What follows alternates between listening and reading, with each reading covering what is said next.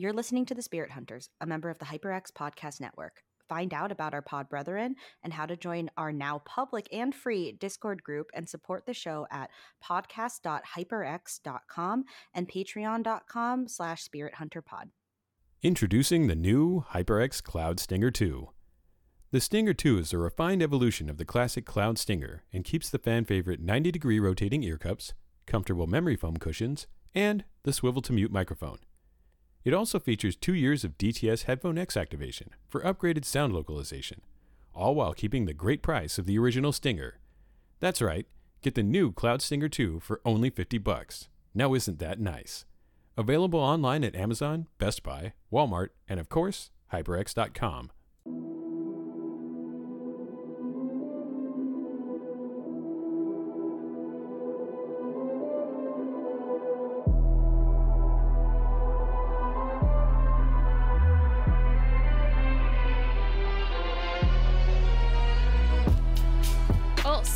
Welcome to Season 3, Episode 23 of The Spirit Hunters. This is Sarah, Hannah, Joe, and Megan. It's fine. It's fine. It's fine. The Spirit Hunters. It's fine. All right. And last time we watched as Morel and Leol duke it out, Palm sneak around and get spooked, and old friends reunite as new ones tagged along. We also covered the new Yu Hakusho live-action series, from the main cast to the showrunners to the production studio and more. This week, we're watching episodes where we watch Komugi and the King bond, and also the extraction team begin their infiltration plan. You better get ready. So we're going to talk about episode 108, Gungi of Komugi, or in Japanese, Komugi no Gungi.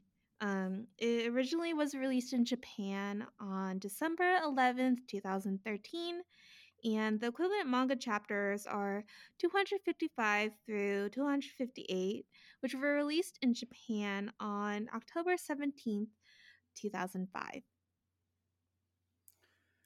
So, just a quick synopsis, and I say quick, but this one's a bit long, but while the Assassination Task Force lays out their League of Legends-style backdooring strategy, Poof grows wary of the further tactical... I think those are pronounced differently. Weary and wary. Yeah, let me start that again. While the Assassination Task Force lays out their League of Legends-style backdooring strategy, Poof grows weary and wary of the further tactical discussions between the King and Komugi. Though Poof's bloodlust almost rises to the surface, he ultimately elects to spare Komugi because to have let her die undefeated would have deified her in the eyes of the king. Within the Ichor-like gloom of the vacant palace, the recently recovered Meruem and Komugi play endless rounds, and like sparks wrung by forging iron in darkness, Komugi begins to emit a faint but powerful glow. Nen. Komugi leaves and the king asks her name. After telling him, she requests his, leaving him speechless. Komugi retires to another room, not to rest, but to record the endless cascade of plays now sounding forth in her mind.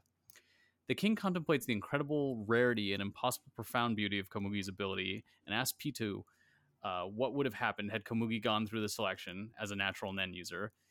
Pitou informs the king she would have died, and the king pensively contemplates the worth of ability and beings defined by and outside of strength and power. Could this be the beginning of something new? Psych. He comes back to thinking only of survival of the fittest and goes back to her room ready to kill her and show the ultimate right of might. In the dramatic turn of events, though, the king finds Komugi at the mercy of a bird of prey that he instantly eliminates. The king is shocked not only by his actions, but by the automatic and involuntary desire to care for and protect this insect-like child by this man-like bug. Wow. This episode. I agree. I like the last sentence. It's like, reminds me of a YA novel or something. I know. Just read like the synopsis of a YA. Like, give me a summary real quick. Oh no! Yeah, I just pictured my mind went dark in a weird place because I know this exists. Like Komugi X, whatever what's the king's name again? I can't ever remember. I feel like it's a very popular ship. Yeah, it is. I mean, it's like a ship we basically get. Okay. Yeah, it's we basically canon. get this one. It is canon. So it's the worst kind of canon. I like it. Yeah, I love it though. And It's like, like there's actually some historical literary parallels we'll talk oh about next time. no. It's like enemies to lovers. What is this called? What would this be called as like a It's genre? called Beauty and the Beast. Beauty and the Beast. Yeah, Beauty and the Beast. Yeah, They're yeah. not really enemies. Hannah's like, no, there's a genre. It's a cinnamon roll and the like intense no feeling dude. It's a very common dynamic. Okay. So Yeah, that is true. I also think another name for it is Tale as Old as Time. yeah. Oh, That's rest true. in peace, It's- Angela Lansbury. Wait, was that? Oh, she was the teacup. She's yeah. a teacup. Yeah, Oh. she was Teapot, the- teapot. No, Celine Dion in like the version we probably heard growing up for karaoke, but like the theatrical like. Yeah, because like version. as you said it, I was like, "There's no way she was Belle," and I'm like, "That's not what you meant." There's no way. Could you imagine? I actually kind of love it. Miscast. I like that too. Oh man, age them up like 40 years and call it a day. That makes more sense, honestly. But yeah, what do you guys think of the episode generally? I This really is- liked it. Yeah. Um, How do you like what was some key moments that like was that really stuck out to you?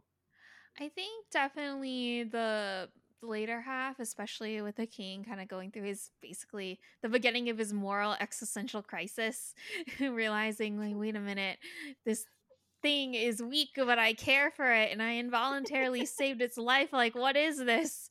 And then when she asked for his name, is like, oh, name? Oh, I don't know. What does that mean?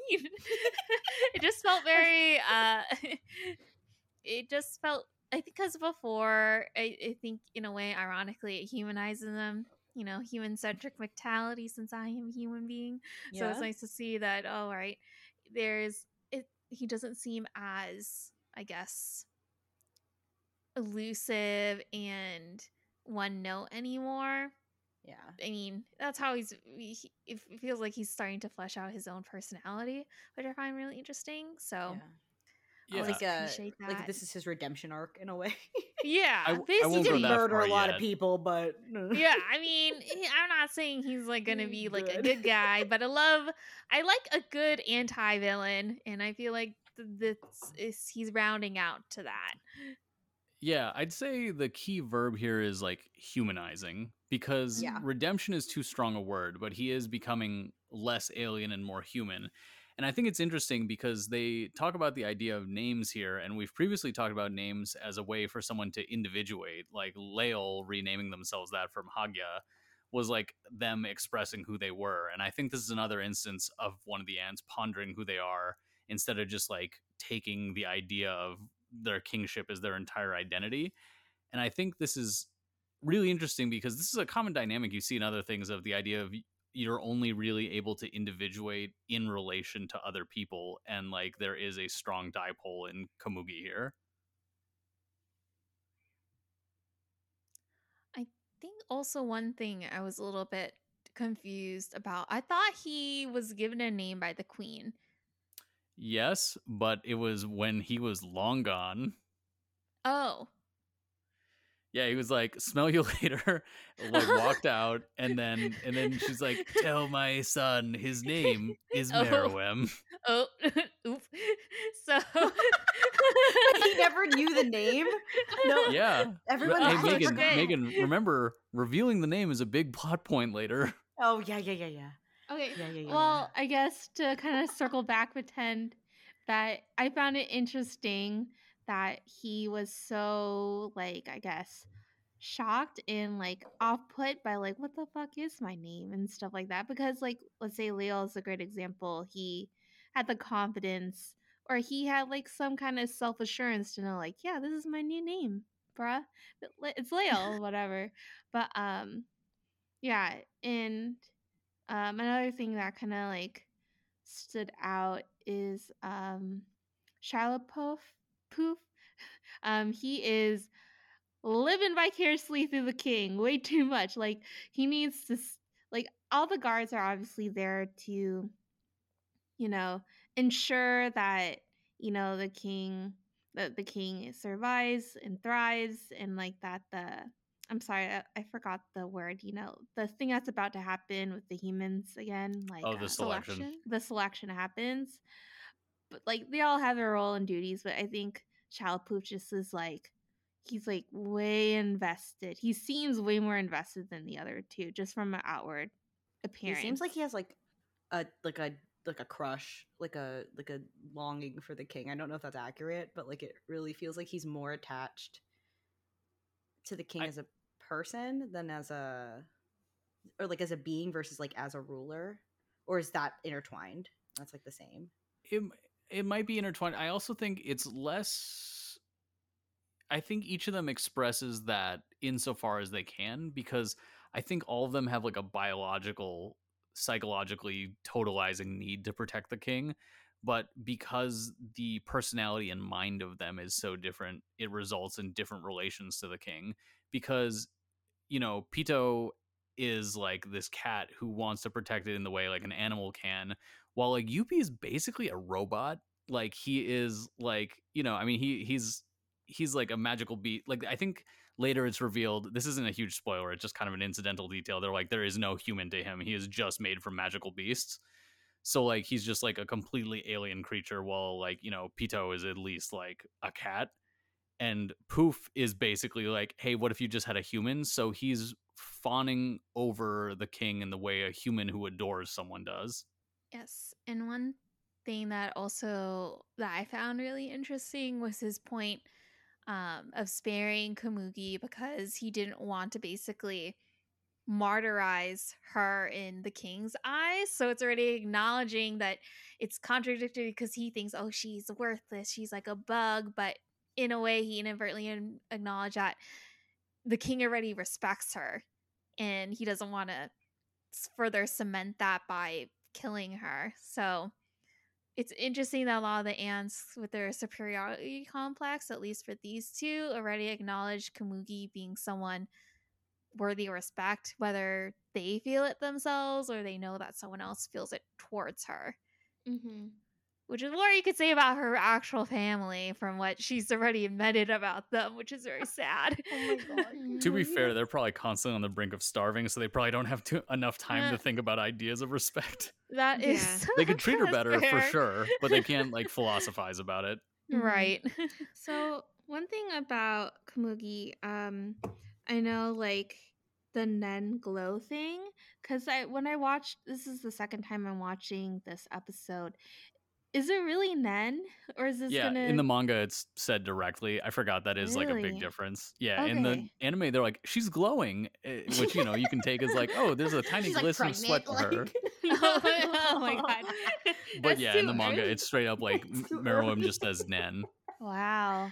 Okay, that explains a lot. Because I know the first time I was like, I don't know. I think it's like, oh, I thought it's just like symbolic, but then that's kind of weird considering in terms of visual imagery, they've always used kind of some kind of halo effect to show people with Nen and stuff like that. So,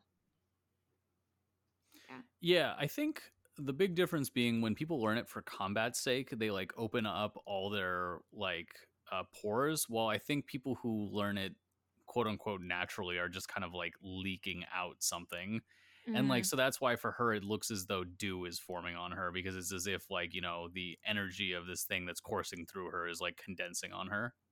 that makes sense. I would be curious to look back at the Forger in York New and see if his Nen looked different than normal combat Nen. Mm-hmm. His name escapes me right now. So there's actually like a little bit of detail in this episode that I think kind of fades into the background because it feels so unimportant and kind of in the grand scheme of things is. But there's this discussion between like Knuckle and the rest of the group about how they're going to invade, and they tell this whole thing about how they're going to have like 7 of them enter using, Nov's Nen Mansion, and then the chairman's going to attack from outside of the range. And it's interesting, and it does set up stuff that will happen later. Like it does give you knowledge of that, but it's like the least interesting stuff about the episode. But one thing that I think is interesting about it in relation to something that Komugi herself says that I never noticed until this viewing was I think at some point Nav says something to the effect of like, I'll never take a risk again.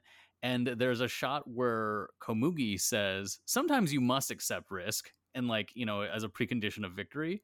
And I think it's kind of like an interesting contrast of like this blind girl who came from nothing and like in many ways is nothing, is like the most brave and the greatest in like her particular field. And I think the episode does a lot with the theme of like particularity of talent as described, like the idea that the king could respect her on this one thing and whether or not that makes someone worthy of surviving even though it's something wholly unrelated to survival is interesting. Right, for sure. Because especially when you consider survival of the fittest, and in terms of in a society usually who tends to be worthy of living, it's usually either the very rich or the very strong.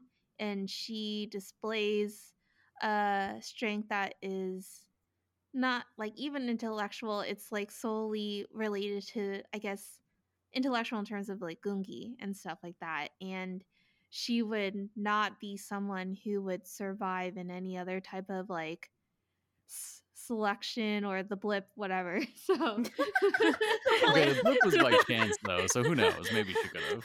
I mean, she wouldn't be one of the original Marvel cast. That's what I'm saying.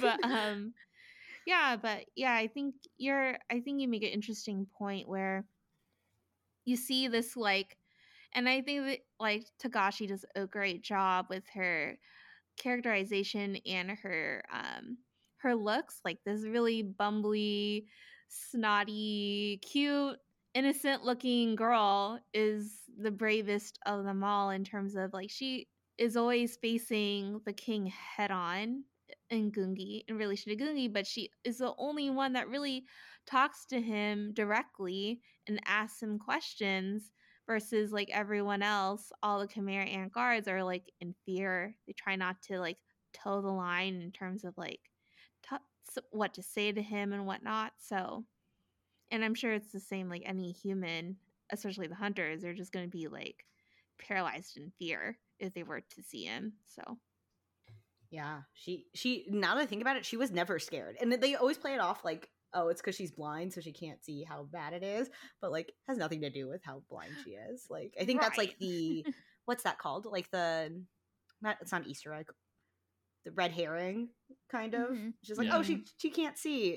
It's really, it has nothing to do. She's like, she just had a really shitty life in addition to just her like constitution. Is it constitution? I don't know. Like real high, she gets good charisma scores for something so snotty. Right, because she seems meek. Yeah. In a way, in many ways, it's like outward personality, she seems like she would be weak, but internally she is quite steadfast and steady. Yeah, but I'd also say that it's within like one particular dimension, and that is Gungi. But the thing is, that is dimension she has made her life. And so it is simultaneously many different things in her life, but it's because she's extrapolated like one amazing talent into many other things. So, sort of speaking about the idea of like adjusting space or like filling in space. So when they talk about Nav's power, they refer to it as a 4-dimensional mansion. I forget if I've mentioned this before, but does that sound familiar to you? Like to Sing in Yu Hakusho? Oh, like what's that called? The mansion where it's the Genkai fakes use case kidnapping and exactly. They go there. So that was called Yojigen Mansion. That is also the Japanese name of like Nav's power and Yojigen Mansion. Oh, that's nice. So that was just like an awesome Easter egg that I only discovered on this viewing. Huh, that's neat. Yeah. They obviously look nothing alike. I just think he likes the phrase. I wonder what Yoji. Oh, 4 dimensions. Yep. So something that I was thinking of is I wonder how much of to take back to Komugi's like Nen Awakening. I had it slightly later in my notes for some reason, but I wonder how much of it was like her own thing and also like the stimulation of being around the king, both intellectually and maybe physically around being around someone who's basically a dynamo of Nen. And is it? Oh, go ahead. Oh, sorry. I was about to ask, like, was it awakened at that moment, or was it one of those things like they just noticed it because of how long they spent with her? I think it was awakened at that moment because Pito earlier in the episode says something to the effect of like, oh, the king will catch up to her soon, but then later is like, oh, now that she's awakened, like they'll continue both improving at like the same rate, so he'll not catch up, or like it will be harder for him to catch up. So I think the idea is that that was a real inflection point. Not to mention, I have the feeling the king's senses are so finely tuned that he would have noticed had it been there in the first place. Oh, that's fair. And I kind of ask if this was like some level of like cast off Nen from him in addition to her own development, because like one, it would kind of further the thesis of like, hey, people improving together and like individuating only in relation to each other. But also I'm building up a theory that, well, so I'm 99% sure that there's a lot of influence of the Nausicaa manga on the Chimera Ant saga, and this is maybe a partial reference to that. This one I'm giving like a 30% chance, but my theory about it being heavily influenced by the Nausicaa manga is a much higher chance, and we'll talk about it later. But I'd be curious if any listeners who have ever read that would write in, because I don't want to spoil it too hard right now. Have any of you read it, or? Mm-mm. I think you've definitely recommended reading the manga. It's so good. Over the anime. The anime is great. I like the anime. Oh, I love the movie, but it is like not the same story. Like the manga is like basically just a long epic, while the anime is like 1/8 of the story. Paragraph of it. Okay. So you get like a snippet of the world that like translated the best to anime versus like, well, it's like when they did Dune. He wasn't done with it. He wasn't done with the manga, and he's just like, here's what I have so far. Oh, it's like Full Metal Alchemist then. Yeah, but like imagine if you were only 1/8 of the way into the Full Metal Alchemist manga and just like extrapolated. Oh gosh. Oh, that's what they did with Blue Exorcist. I've actually never read or watched that, so is it really that much of a divergence? They got a full season in before they had to divert like the next, or 2 seasons. It was like a season, and then the next season was a complete diversion, and then you had to, when they redid it, they went back to like the middle of the second season, be like, all right, start from here now. Ignore the last half of the thing you saw. So there's that. But that honestly, sounds messy. I think that's one of the few Ghibli things that are based off of Japanese works, right? Other than like Princess Kaguya. Because a lot of it's like Western novels, like Tales of the Earth Sea. There's Mononoke. Ariadne. There's a plain one. Mononoke. Ghibli, I guess, and Spirited Away. There's the one with alluded to World War II and planes. I forgot. Okay, that actually makes sense. So it's Japanese or it's like British. Is Tales of the Earth Sea British? No, Earthsea is American. Oh, it's American. Yeah, Ursula K. Le Guin, right? Yeah, it's Ursula Le Guin, who's like one of my favorite authors. It is a really unfaithful. I think Ursula Le Guin even said something to the effect of like, "Hey, delightful movie. It's not my book." Right. I think they changed a lot of things. One of her biggest, and also they whitewashed a certain amount of characters too, because like they're described in. One main character in the book is described as like having brown skin and white hair, and they cast like a blonde guy. Wait, so in the movie version, he looks like somewhere between Asian and white, but in the books, he's definitely supposed to be Native American. Even thinking the TV show. You might be thinking of the live action, which was made by Sci-Fi Channel. Yeah. Wait, what? Yeah, so Sci-Fi Channel also made a version of Wizard of Earthsea, but they did books 1 and 2. Meanwhile, Ghibli did book 3, and they were not related projects. They just happened to select them that way. So if I watched the bad TV version, American TV version, and then watch Ghibli, don't. I would just recommend reading the books. They're pretty good. Books are so good. They're really good. All her books are very interesting. I love her take on sci-fi. It's very human. It's very not humanistic. I would say it's just, I don't know, it's just so well done. Her world building is really amazing. Have you read Left Hand of Darkness? I want to say yes, like a very long time ago. It's a great book. I bring it up specifically because so she is the daughter of a famous anthropologist, and like a lot of her work borders on anthropology and ancient history. But Left Hand of Darkness is about people who go to a planet where like gender doesn't really exist, or like everyone is like one gender except when it comes to like mating, at which point they sex differentiate briefly and then return. But I've yeah, read that one. That's a good one. but yeah. Anyways, to bring back to the series, so we brought up the idea of like people being good in a single field. You know, Meruem actually voices this to his underlings when he asks like his own name, because he's kind of like worried about like, oh yeah, who am I? Like, what am I? Like, what does it mean to be a king? And then he says, perhaps the child I killed possessed the ability to surpass me in a particular field. And like, so he's having this like crisis of confidence about like what it means that like individuals could be better than him at something. And have you guys watched Enter the Dragon? This will be a very short detour. Enter the Dragon, like the Kung Fu, the Bruce Lee movie. Yeah. Mm-hmm. So that movie's not too philosophically deep, especially if you already watch a lot of martial arts movies, because it treads a lot of similar ground. / a lot of those movies took from him because it's older. But the reason I bring it up is there's a line that's said in it that when I hear people make pseudo-fascist talking points, this is the one formulation of it where I'm like, okay, I see why you think that's a good core of an idea, but it's like still abhorrent. But he says, how many beautiful things have died from the world for lack of the strength to live. And I think this is like sort of the perfect echo of that, of just the idea of like what beautiful and transcendent things have died from this earth because they just didn't have the power to do more.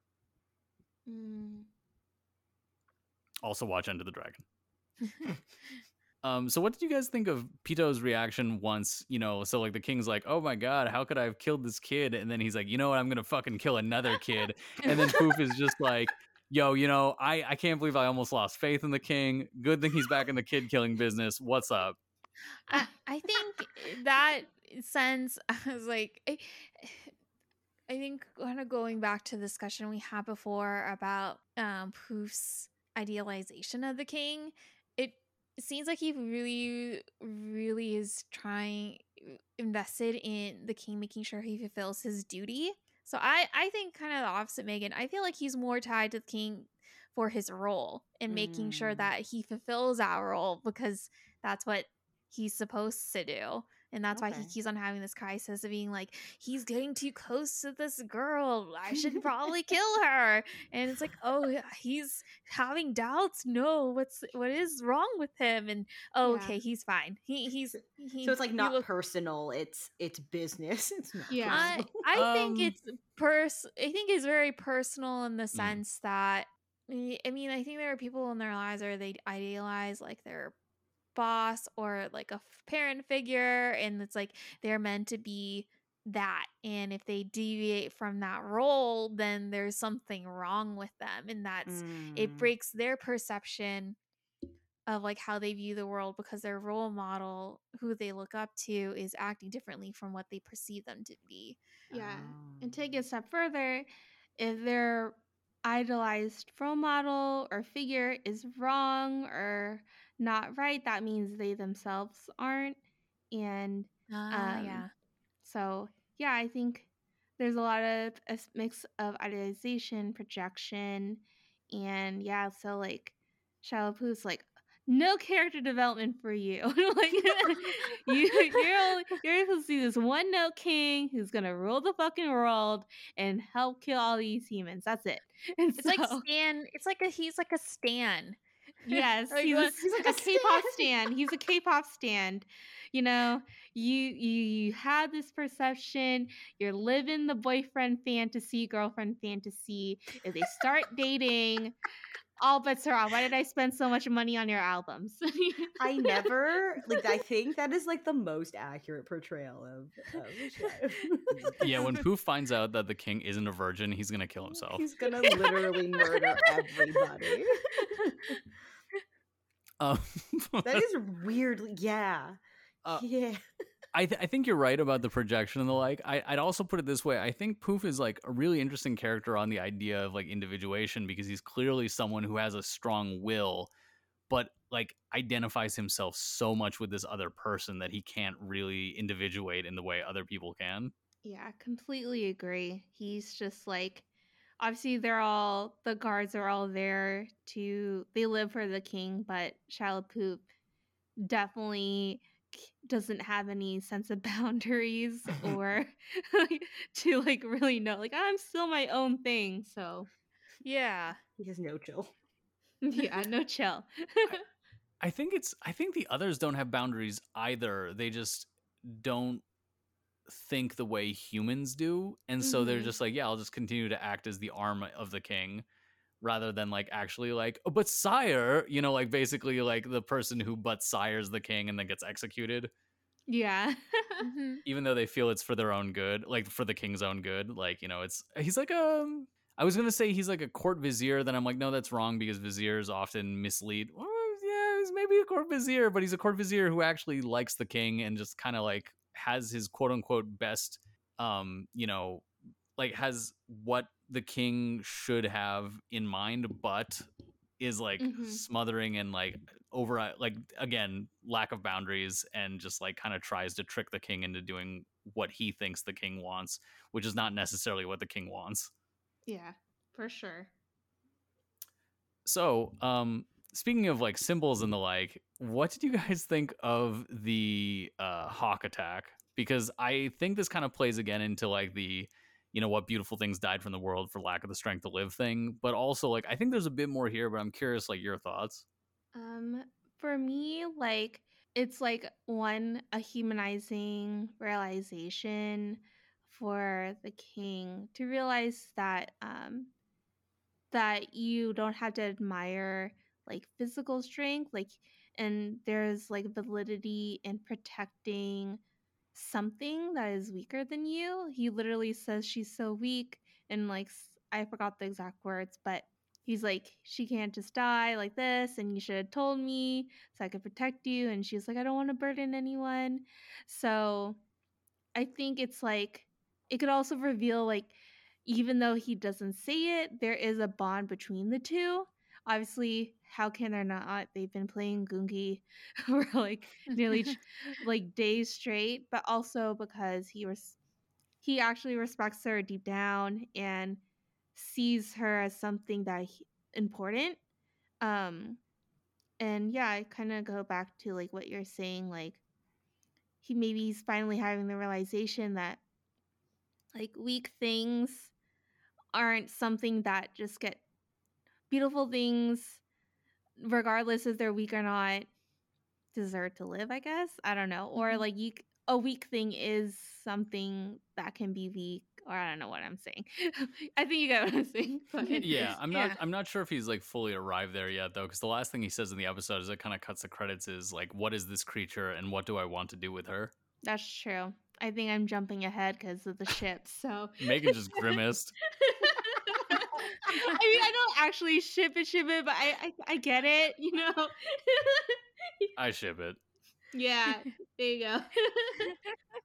I ship it with therapy. There needs to be a bit of therapy. Oh yeah, for sure. I'm not gonna elaborate on like where this ends up, but like it's something where there would need to be change. There are worse ships. That's all I'm just saying. So, like, this is not unheard of. Yeah, I think it's one of those ships where it's not like meant to be a healthy, full-blown, realistic relationship. It is just the fact that these characters seem to have a unique bond that you don't really see between any other characters except between them. So that's where I would kind of categorize it. I'm so excited for you to see more. Ooh, I love me some great character dynamics, so I'm excited too. Yeah. So back to the hawk attack. The thing that I thought was interesting is there's been one character in this show who's been symbolized by a hawk before. And notice, not a cult. There has been someone who's, a cult. There's been someone who was like another sort of bird, but there's one character who is represented by like a hawk or eagle. It's Netero. And I think the strong implication here is not that he sent this, like that he doesn't know this happened. But Netero lives in the world of survival of the fittest. Like, he created the hunter exam to kill people. Like, Netero is obsessed with weeding out the weak. like among people who decide to join his ranks. Like he's not just doing that to, you know, like the regular human populace, which is, you know, therefore more you can say about the Chimera ants right now. But he is straight up like someone who has put people through life or death games, and mostly death in most cases games, or at least like severe injury. And like Komugi is someone who would be ejected from the world if she had like entered his selection. Mm-hmm. Yeah, because I think he definitely does physical strength over mental strength, mental fortitude. I mean, eventually, but like I think on the surface, I think you're right. Because they don't do like for the 9 Hunter games. exam, you just need. I think will matters more there, but like you can't be weak. Like will is the most important, but if you don't have a baseline level of like strength, you're not making it. But yeah, that's kind of my thoughts on that episode. I love these episodes. I know a lot of people, not you guys, but a lot of people are not fans of this because they're like, it's just talking, and I'm like, this is the best parts of Hunter x Hunter. This is the best part. Gon's not in it for a second. Yo, I can't wait for you guys to read the manga. Yeah, I agree. It's great characterization.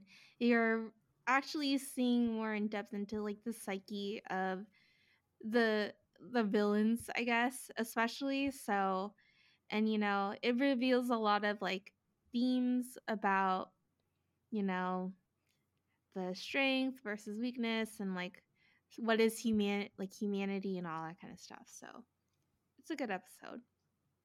Oh man, I'm just so excited for how this sets up the idea of survival of the fittest, the value of things beyond strength, and like what that means for humans and like the human group that we've been following, and what it means for ants. Mm-hmm. For sure. But yeah, with that said, you know what some things close relatives of ants have? Stingers. HyperX has refined the lightweight Cloud Stinger headset and now proudly presents the evolved Cloud Stinger 2. It still keeps the same rotating ear cup, swivel to mute microphone, and comfort, but now adds 2 years of premium DTS headphones, which I think last time we determined was down to suck. X activation, get even better in-game audio, Are and these a number headphones sex workers? What is happening? No, I just meant that they're down to be vacuum. Sucky? Oh. Yeah, fuck it, I don't know. Get even better in-game audio and a number of other refinements for the low price of $50.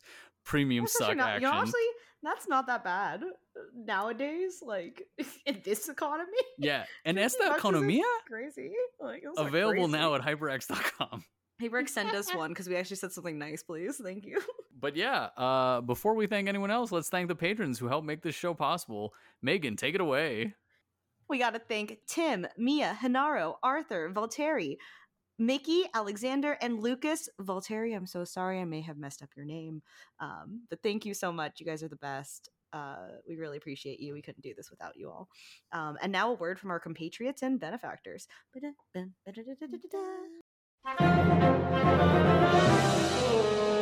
When it hasn't been your day, your week, your month, or even your year, we'll be there for you. I'm Ryan, the line is always a dot to me.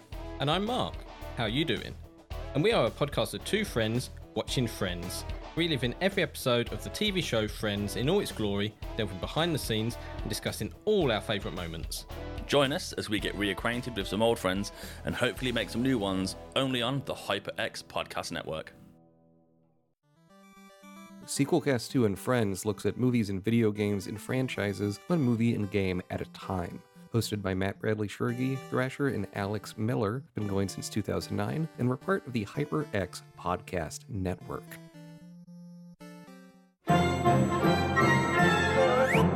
Episode 109, Taking Stock and Taking Action, aka Koshin Kaishi de Kodo Kaishi.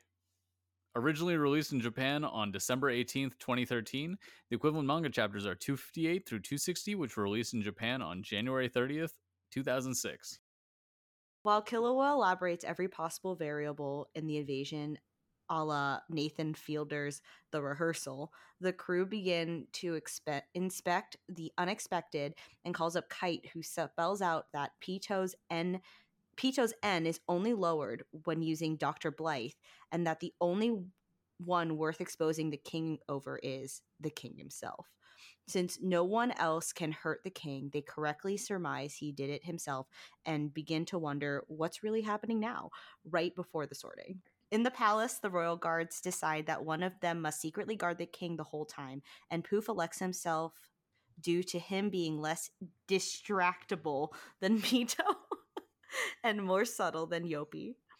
In Nov's room of the 4 dimensions, the assassination group discusses the amoeba-like shape of Pito's N and how Kite elected to be caught in order to test the opposition. Killed the curious the cat did. Is that what Anyways. Killed the curious cat they did. Is this a reference to something? I wrote that one, and I was trying to make a play on curiosity killed the cat, but I'm like, the cat did the killing, so I'm gonna fucking invert the sentence. Killed the curious the cat did. The curious the cat did. Oh, that makes more sense when you read it out instead of me being the cat the curious did. Perfect. So killed the curious the cat did. The sorting begins, and we get a tour of each character's varied and rich internal monologue and life as they variously contemplate revenge, tactics, new techniques, survival, and self-actualization. The king begins to seriously question who he is, and the hunters assemble for the final push. I really want to see You Better Get Ready after that, even though we're like almost at the end of our episode. So, but yeah, that's the episode. I'm sorry I stumbled through that one. But I love whenever characters go through like backstory. I'm like, that's a death flag. Like, who's dying? That's true. We In learned anime. about this now. Yeah, mid-season. Mid-season, you're dead. Nah, you're man. dying. You're dying. So I just had a thought of a counterexample. You know how in a lot of continuities the Joker just makes up his backstory whenever he like tells someone? That's why he I never just dies. wish they would show an anime style hard childhood every time he fucking like told his my dad used to fucking abuse me like story. And It's a it's shadow just, puppet like going. yeah, it's just and then it just like goes back. It's like yeah, I think you're lying again. He's like, you got me. So let me tell you a different story. I feel You like have to that's do something maybe because they're both clown themed that Hisoka would do. Oh, Yeah. yo, we're gonna get into Hisoka's backstory one day. There's an unofficial manga about it that I enjoy. You mean unofficial as in like by Togashi, or unofficial just like a fan theory? So it's unofficial, but it's by Sui Ishida, who I forget what he made, but he is a fairly famous mangaka, and I think Togashi said he read it and enjoyed. He didn't comment whether it was canonical. So it's like it's a professional fan theory. Yeah, it's like a professional fan work. Oh, it's kind of fun. We'll definitely get to it someday. But like, have you guys seen Nathan Fielder's The Rehearsal? Mm-mm. Not even new. I'm assuming that feels like a 60s movie that we've never all seen. No, Like, it's a what modern is it? show. Like, Nathan For You, it's the same guy. Okay, I think I've heard of it, but I never watched it. So it's a pretty funny show, but basically the guy gets people who have like an upcoming thing in their life that they want to practice for, and then recreates the situation to like absurd detail, and like just kind of like gets them to like more confident about it. But sometimes he does it without telling them, and so Oh, man. like They think it's the real thing, but it's televised. no, he like hints, he like gets information to them without them realizing it, and like basically like subtly hints for a couple weeks before meeting with them things that he's gonna do when he gets there, and it's really weird. Wait, Yeah. is it like a reality TV show? Or It's is a it reality scripted? docuseries. The reason I Oh. bring it up is because Kilo says something to the effect of, when you think you know exactly where and when things will happen, you often find out that's not the case. And basically that just sounds like the opening monologue for a couple episodes of that show, where he's like, I've recreated the bar where you're going to tell your friend that you don't actually have a master's degree. And like, I've gotten an actor to play your friend. She stalked him for a while and, like got his like mannerisms. And it's basically like Kilo being like, okay, so let's think about all the variables of how this attack's going to go down. Real life Killua, that's terrifying. Well, except imagine if real life Killua was like a nebbish, like socially awkward nerd.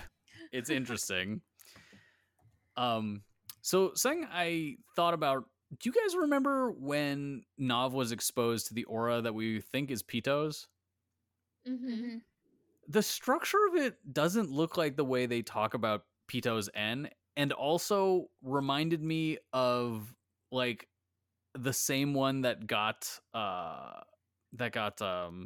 Palm, and I'm now wondering if it's actually Poof's. Oh, interesting. Because like I think at the time Pito's N was down, so maybe it was just Poof's N. But I'd have to like review the tape. Someone listener write in and tell me I'm super fucking wrong. But yeah, like what did you guys think of this episode generally outside of Nathan Fielder and fucking different colored N? I thought it was a good episode. I think one of the more character-driven ones, which I appreciated, because it just feels like, I mean, they literally announced they're going to start the invasion, so it just feels like it's going to go from 10 to 1,000 or more from now on. So I like that little break. Speaking of one thing I noticed is like he aged so much. Like he went from looking like he was in his late 20s to like gray, and I was like, oh man, I feel Okay, yeah. I don't think he looked like he was in his late 20s. I think he looked like he was like one of those Japanese dudes who's like, you know, mid 40s. Oh, really? I also thought I got late 20s too, honestly. Not Really? Okay, maybe it's based on mannerisms. Well, yeah, but like it's like a dude who likes to cosplay. You know what I mean? Like it's like a yeah. I'm talking about like dude who's in his 40s who like does a skincare routine. Okay. Okay, that's Which valid. I think Nav Fair. would. Yeah. Yeah, but his hair is like completely white, so I was like, oh To be- wow. yeah. To be fair, they never draw people in their 40s. It's either they're really old or they're really young. Because like Morel looks like he's in his 40s, maybe 50s. The dad rock, yeah. I guess if I compare them side by side, I'm like, yeah, he's in his 40s. But if I saw Nav on his own, like late 20s, early 30s. Maybe. it's wishful I think he thinking. just looks too austere. I don't know, but like I'm also aware this is a industry where people who are, you know, like 33 are called Jisan and shit, so fuck it. Oh yeah. Oh, God. Yeah, how old is Ging? I think Jing is 30. Let me think about this. I used to know this off the top of my head. Come back to me. Because my brain says he's older, but like he has a young son. Like the kid's 12, and he seems like he'd be I a teen think he's dad. He seems like the kind of 36. guy to be a teen dad. Or Okay. he's 36, which would mean he was 24 when he had To gone. be fair, that seems like a way too responsible age to have a child for Ging. Like, Let me check this, You know but what I I'm mean? pretty You know what sure I he's mean? like You know what I mean? Like, he's older than 32, I think. I mean, Okay. people gives me of teen all dad ages vibes. have had children Yeah. irresponsibly, like for Yeah. various why it's considered irresponsible may vary, but I Yeah, think it happens that's with all fair. ages. He's 32. Oh, For sure. Oh, he's 30. Yeah, so he was 20. That makes sense. Like he just Yeah. turned an adult when he had it. Because here's the thing with Ging. I think any age for Ging would be irresponsible to have a child because he just left his child at the front door of his cousin and was like, "Here you go. Here's a kid." Like, I forget if I'm confusing continuity, but I think she sued to get custody of him, but then Jing didn't like debate it. He's like, yeah, I guess that makes sense actually. So it still makes him a bad dad, but it at least makes him better than like just dropping off the wait, kid. are you joking or is that like really a thing? I where think she, that's like, in the actually manga, su- like Oh, straight up. really? It's just like, oh yeah, like she sued for custody because she knew it was reckless to be with you, to be with him, but like he didn't contest it. So like, I think it's one of those things that makes it more interesting because it's like, Oh. you like know, he did want to keep going, but like until he didn't. So it's yeah, he could so visit still, basically- just because he's not the soul. yeah. He So could he's like visit. not the worst, but he's like also still like, yeah. I guess it does make sense that you would be a better mom than I would be a dad. Yeah. I'm gonna check that because I forget if that's manga canon or if that's like Hunter x Hunter 99 like bullshit canon. Yeah, it's just Mhm. like it's the only way to make him more redeemable is by like giving him a I sued for this child backstory instead of a I didn't want to take care of him. Not until he was strong enough to like come find me at 12. Go through a Pokemon journey in order to find his own dad. Oh. The more I think about Ging, I know he's not even in this episode, but the more I think about him, the more I'm like, wow, this guy sucks as like a dad. I mean, like apparently he's a great dude, but like also I don't know. His contributions to society outweigh the horribleness of that of like Jackie Chan. Okay. So this is from a secondary source, Okay. but it's saying that in the manga, when Gon and Killua visit Whale Island, the story is basically that Jin came back 10 years, after leaving, asked them to take care of Gon for a little bit. Mito gets angry, tells him to never come back, and then got custody. So there's no mention of courts or a lawsuit, but does mention that, she eventually got custody of him.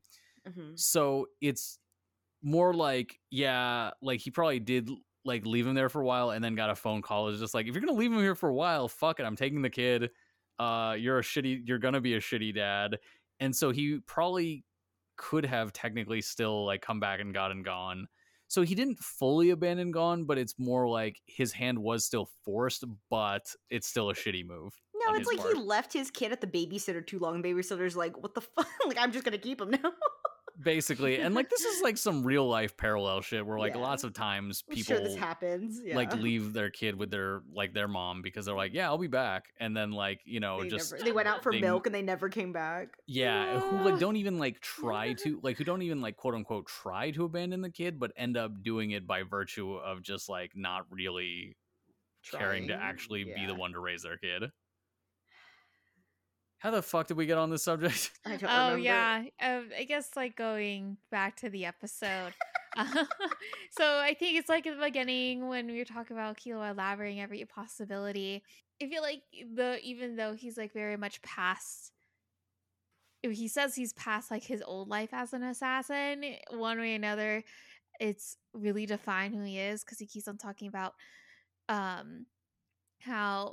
to expect the unexpected because it's likely something that you didn't anticipate happening will happen. And Ikago pointing out that contradiction and saying Killua's experience as assassin has pretty much shaped his opinion that it's a guarantee to happen, and that's why they should plan for every possibility. I thought that was really interesting, because it just seems like Killua's so young, but he's lived already 5 lives of a full adult, because he already has had this realization when most 12-year-olds are live in the moment and we just got to do something. So I thought that was pretty interesting. Yeah, it is. It's also interesting because they kind of, I won't say contrast it, but later they kind of bring up the idea of Shoot's. Oh no, sorry. Shoot actually thinks about Killua's unconfidence, but kind of realizes that he can't think too much about Killua's unconfidence and how he's going to deal with it, because he has to focus on himself or else he's not going to live. And so I think that's an interesting way that they seek to sort of transition between different characters' inner monologues in interesting ways, and having them comment about each other is a really cool way of kind of, because Shoot has also had major confidence issues, so it's kind of cool seeing that progression. Right.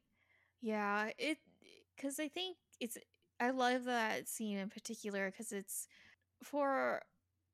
shows that they are very much a team, but while they have their own individual worries and priorities, that they do care about the well-being of each other.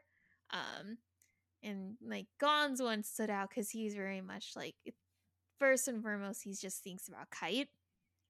And then Killua seems more he's focused on Gon, which kind of ties out for what's been happening for most of this arc. Yeah, there's something that Killua said that I'm wondering if it meant anything to you, because I'm I don't think this has been introduced, so it was interesting they name dropped it. But he basically says, and I'll support Gon using Godspeed, and then it's just what is Godspeed? I figured it's he must have created some sort of new technique along the way. I can neither confirm nor deny. Interesting. I mean, I would figure Killua seems like he's always trying to come up with something new in order to get the advantage, so I wouldn't be surprised. Yeah, definitely. So something I think we kind of papered over is another scene that not really super important to the overall plot, but I think is interesting. There's a part where Poof is using wing scales of his to drug humans to get them to comply during the sorting, or the setup for the sorting. And they mention, I think Nav or whoever is scouting it says the hypnotic suggestion over top of the sound of tanks and repeated orders like is making everyone like, march to their death. And honestly, this like conjured up images of like the Bataan death march to me. And I'm like wondering if there are like other famous death marches, because like obviously Togashi is someone who doesn't mind talking about Japan's checkered past and like, saying that it was wrong, as evidenced by a lot of the stuff said during Chapter Black.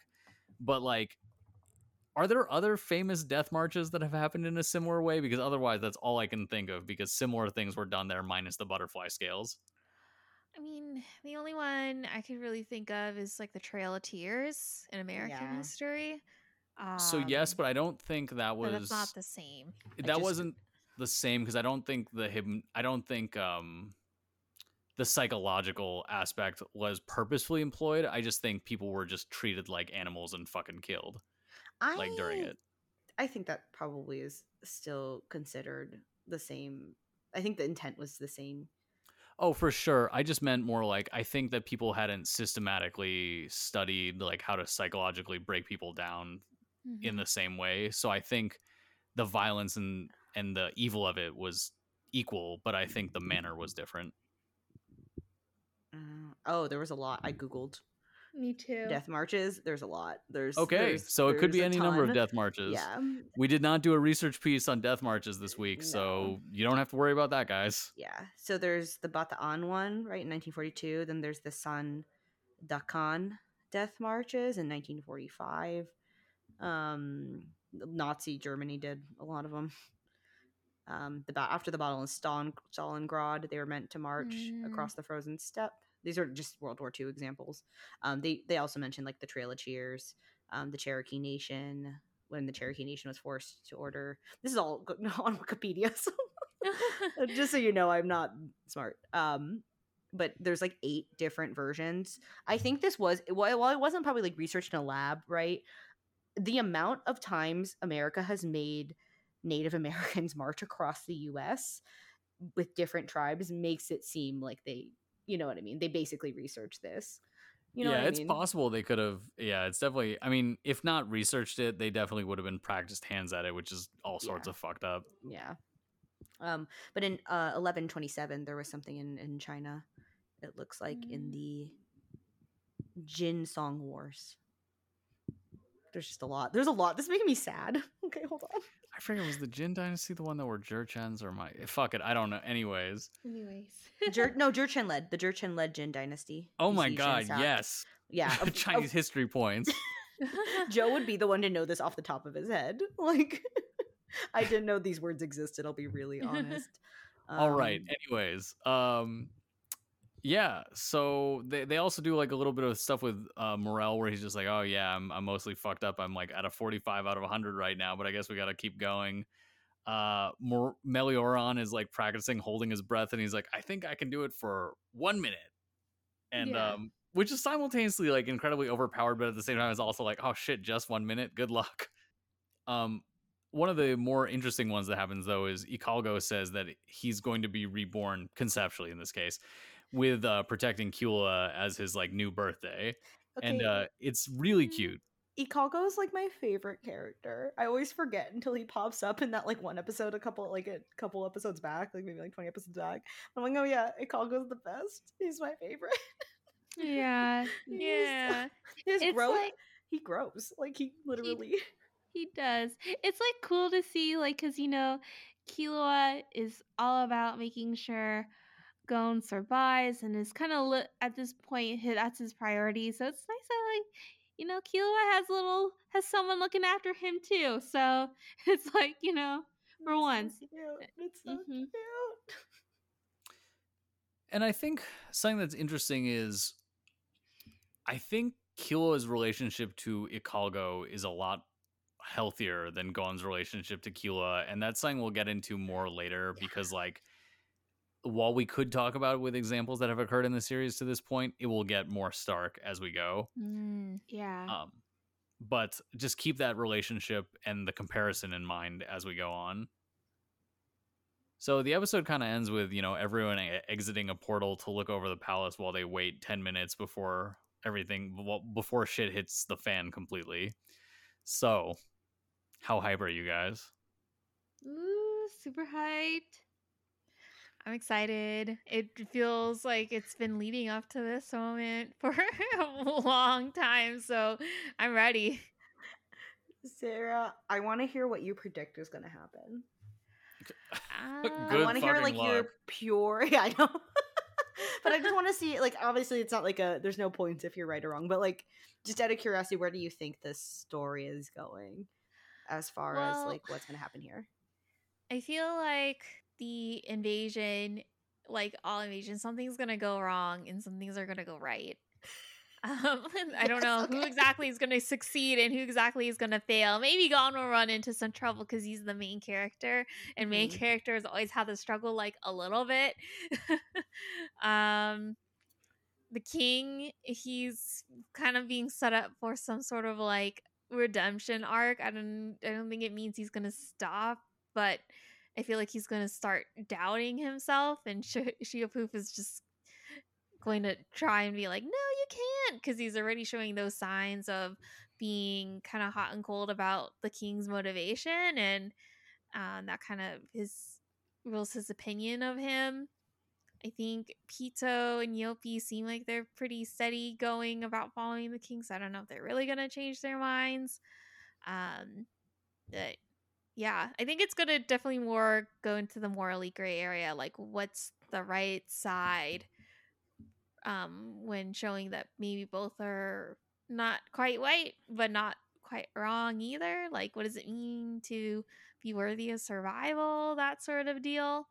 I definitely thought you said not quite white, and I wasn't taking that the racial way, but like, you know, the theme song right now, the ending theme song is Hyori Itai, which means like two sides of a coin. Oh. Interesting. I mean, it definitely feels that way. So I'm personally excited for it. The only thing I've really heard about the rest of the arc from like things that I've like kind of read but try not to get spoiled is this where the narration's gonna come in? The narrator. I forget, how much of JoJo have you watched, Sarah? I've watched. I'm in the middle of season 3, so by now I'm kind of used to it. Or before I talked about like I don't get why they keep on talking. I'm like, okay, I kind of need it. I don't understand what's going on here. Yeah, this was necessary. So I'm kind of glad. I'm a little less like show not tell, bro. I'm like, you should tell me everything because I'm getting confused. Yo, I understand. We could definitely do a whole research piece on this, but the show not tell thing was actually, this is gonna sound like I'm the most like crackpot leftist of all time, but it's actually made by a CIA funded like American like fiction society to downplay communist realism, to downplay socialist realism. Whoa. Like it was a thing that was like basically added to the American artistic lexicon in order to like stop like socialist propaganda. You know, I think I actually read something related to that because it didn't mention that specifically, but it did mention the more insidious like racial aspect behind it. It was more with like Vietnamese Americans trying to have their own literature, and a lot of the context that comes from storytelling from other cultures as opposed to American cultures, having that exposition is necessary.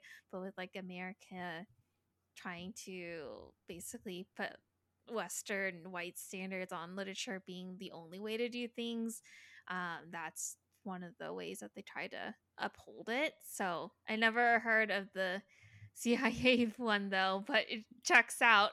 So looking it up, it's the Iowa Writers Workshop, which was a very influential mid-century American writing group that like was really a big part of the show not tell movement, and like they were directly CIA funded. Because a lot of just socialist like everything realism in the 50s with white men, it's CIA funded most likely. Yeah, a lot of socialist realism of the time was specifically like tell you the motivations of these people and why they're doing things and what they care about and like who their people are, and they're like, that's bad actually artistically. God damn. That's really interesting. Yeah. I like how there's a section here for tabletop role playing, but there's also a section here. Oh my god, what the fuck? body. Wait, are you looking up Iowa Writers Workshop or are you looking up No, CIA? I'm looking show not tell, show don't tell at Wikipedia. Oh. There's something about a critical commentary in 2017 Vietnamese American writer Viet That's the Thanh one I Nguyen. read. Yeah. It's in the New York Times. It's an op-ed in the New York Times. It's his position was that such teaching is biased against immigrant writers who may describe emotions in ways readers from outside their culture might understand, rendering tell necessary. So that's actually really interesting. So there's a lot of different reasons why show don't tell. It's interesting when like there's a lot of stuff we learned as kids. Like show don't tell is one of those things that they told us in English class, right? Yeah, every creative writing class I took. Every before. creative writing class, everything like that says, hey, these are the rules for being creative. And it's interesting that when you dissect like why they're a rule, it ends up kind of dark. Like that's not a place we would expect it to be, right? Just off the hand, but also none of us were really surprised either when Joe was like, oh, it was like racist propaganda. We're like, yeah, no, that sounds about right somehow. Checks out. But sorry, I had like a twitch in my like back and it like spasmed. Oh, that was the weird yell. Okay, so looking into it further, it's more complicated. It looks like the CIA helped fund the Iowa Writers Workshop, which were huge proponents of that. But ironically, the original show don't tell thing is from a guy named Anton Chekhov, who is a pre-Russian Revolution Russian author who wrote that. But the fact that they still helped popularize one of the most influential writing workshops in the country is maybe still a fucking problem. Yeah.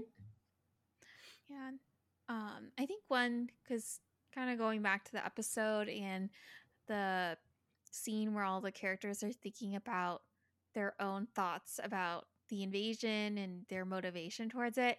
One I really liked and appreciated was Knuckle and realizing that he has already not humanized, but really recognize that the ants are capable of having, the same sort of like good hearts, quote unquote, or emotions that humans do, but also recognizing that it is literally a fight against us versus them. And despite the potential for goodness, it's still a matter of survival and someone's going to die and someone's going to live, sort of thing. So setting up that whole theme, I feel like, for the arc already. And yeah, Knuckles best boy. I don't feel this is stated, but I feel that them being more human actually makes him more likely to be harsh on them. Oh, really? Oh, because it's he's like an animal protector. That's true. It's like he's like, you have the potential to be good. Why aren't you being good? Sort of deal. Exactly. As opposed to animals where he's like, oh, yo, buddy, you don't want to attack me, and like tries to turn them towards like another direction. That makes sense. Like, I don't necessarily think that's supported by the text, but like, well, or at least this part and going forward, but like his previous actions would lead me to believe that he'd be harsher on humans. Yeah. And then I think the other one is like moral. His thing is just, I'm tired. I'm too old for this shit. Monologue. I don't blame him, but it just stuck out. It's like, oh, relatable. Yeah. But yeah, I guess do you guys have any just like overall thoughts on this episode? Because I was honestly thinking about it and just realized I don't think there were any deaths in these two episodes. At least I guess people in the sorting were fucking murdered, but it was super off screen. That's a 0 out of 10. I didn't get to see the carnage. I liked it. I didn't like it as much as 108, but Same. I think it was good to kind of see more of like the introspection from, I guess, the heroes versus the villains, and it was good to see kind of like how the selection was starting, because it's like, oh no, the selection, but you could actually physically see it. And also like SHAIAPOUF has I don't know, at first I was like, oh, what does he really do? But then he does have a lot of power in terms of like what he can do, and his involvement with the selection is a lot more vast than I thought it would be initially. So I thought that was interesting. Yeah, I'm mostly in general agreement. I think like this is still a good episode, but like the previous one is like on stuff that themes that I really care about and characters like I really like. But I do like that this is a calm before the storm episode. Like, you know, like we're about to hit the biggest bump. Everyone strap in, hold on to your butts. And you know, you hear each of them praying inside their mind, basically. Yeah.